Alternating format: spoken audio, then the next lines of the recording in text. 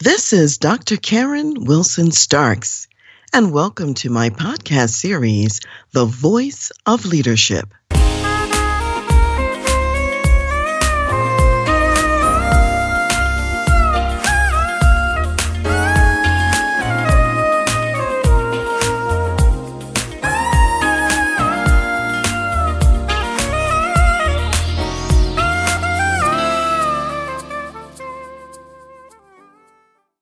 Today, I want to talk about how you respond when someone brings a monkey to drop off on your desk.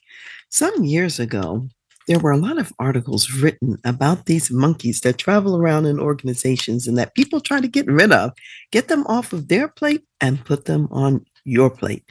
And so, what I want to talk about today is what are your response options when it looks like somebody's about to drop a monkey off on your desk? As an executive leader, people are going to come to you with many requests, and you have to decide in advance some of the ways that you can respond. First of all, I would suggest that you pause, you take a breath, you listen, and then you decide whose plate should this task be on? Should it be on your plate or the person who's coming to you, or perhaps on the plate of someone else? So let me go over 5 potential response types, or rather 6 potential response types that you can use in the workplace. The first one is to listen. You're listening only, and you're listening for information. Someone has had an experience and they want to give you information about their experience. There's no action for you to take.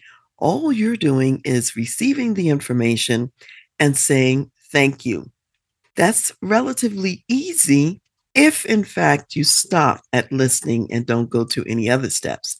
The other question you might ask yourself, though, is, am I really the one who should be listening to this, or perhaps should someone else be listening? So do identify if other people should be listening and not you. Number 2 is to provide information. So perhaps the person comes to you, they have to make a decision, they have to do something, and they're just missing information that you have. Perhaps it's a decision that was made in the executive team meeting. They weren't present that day, or maybe they're not at the executive level and the information hasn't trickled down to them yet about what was decided. So when you're providing information, you provide what's needed, and then it's done. You're out the door. That task still does not come to your plate. It remains where it is. And then number 3 would be what I'd call being in an advisory or a consultation role. So the person has a challenge. They're not really sure how they're going to walk through the challenge or what the answer is, how to fix it. So in your role, with a bit more experience, a bit more knowledge, and perhaps a broader context about the organization, you can ask many open-ended questions. Open-ended questions starting with how and starting with what. You might ask them, what have you done already? How did that work out? What else are you considering? What constraints might be in place if you take route A as opposed to route B? And as you're asking them questions and as they're reflecting and thinking, because you're going to ask questions sometimes that they haven't thought of, or that also deepens their own perspective on solving their own issue. So the advisory role, the consultation role is critical. It's important because you are helping your people to develop deeper expertise and to learn on the job every day. The number 4 would be to recommend resources. So when the person comes to you and they have a challenge, they may need to know where to go, what people to consult, what tools are available, what books, manuals exist in the organization to find the information that they're looking for. So again, you're not solving it. You're not going to those people. You're not going to the manual. However, you know where the information is, and now you're just letting them know where the information is. So you're recommending resources. And then number 5 would be to provide resources from the point of view of being a top cover. So number 5 is when you are top cover for someone, You're not going to exactly take this issue onto your plate. However, there's a part of it that you can fix, a part that you can solve, because maybe there's a person who is more senior to them in the organization with whom you have a relationship or who you can go to really remove barriers. So you may have that conversation, then you come back to this person and say, had the conversation, the doors are now open, and you put it back on their plate. Actually, it should never have left their plate. You just removed, if you will, a lot of debris from the train tracks so that they can keep running the train down the track. So that's being top cover. That's a limited fix, limited solving from the position of top cover. And then number 6 is you take the issue from the other person and now you move it to your plate and it becomes your issue. Very rarely should the issue really go to your plate. So you really want to think about whether it should move to your plate or not. Most of the time, it does not need to move to your plate. Yes, you know how to solve it. You know how to do it, but that doesn't mean that it is your responsibility.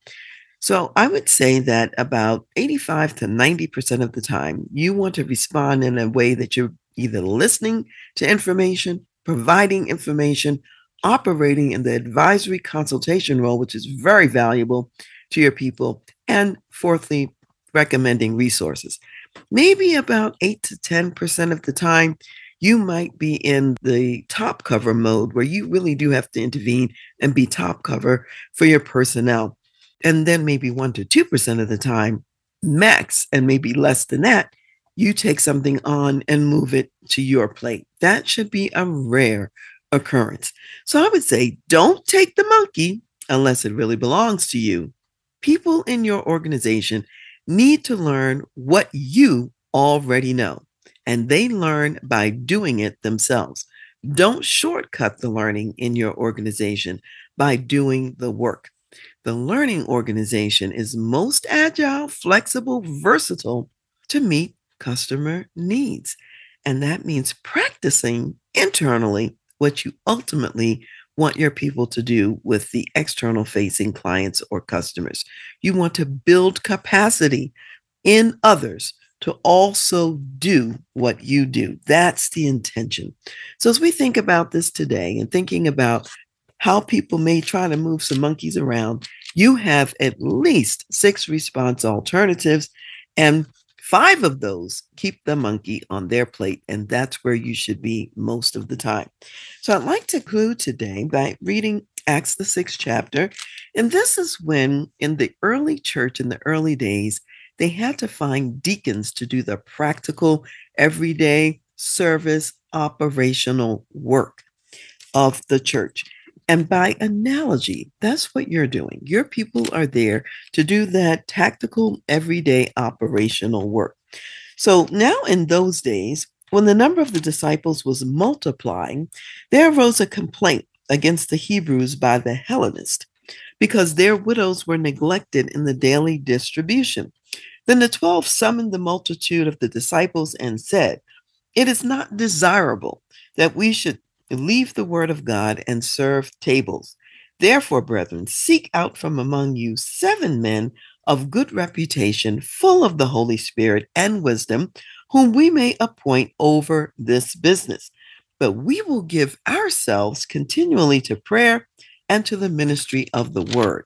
So, by analogy, as an executive, you're giving yourself continually towards the strategic actions and the vision of the organization. Now, if we drop down to verse 7 in this biblical text, it says, "Then the word of God spread, and the number of the disciples multiplied greatly in Jerusalem, and a great many of the priests were obedient to the faith."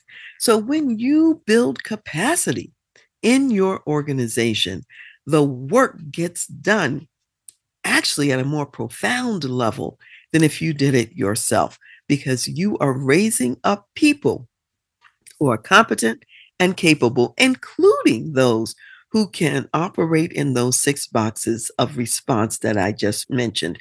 Others can listen, others can advise, and you're helping to identify that. So have a blessed day being in the strategic chair.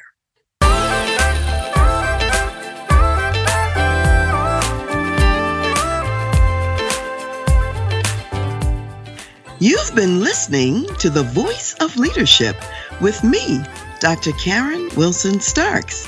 And I want to give a special thanks to jazz saxophonist Ron McMillan for granting us permission to use his gifted music on our show. Thanks for listening, and remember to go to my website, transleadership.com, for more strategies, insights, and leadership resources.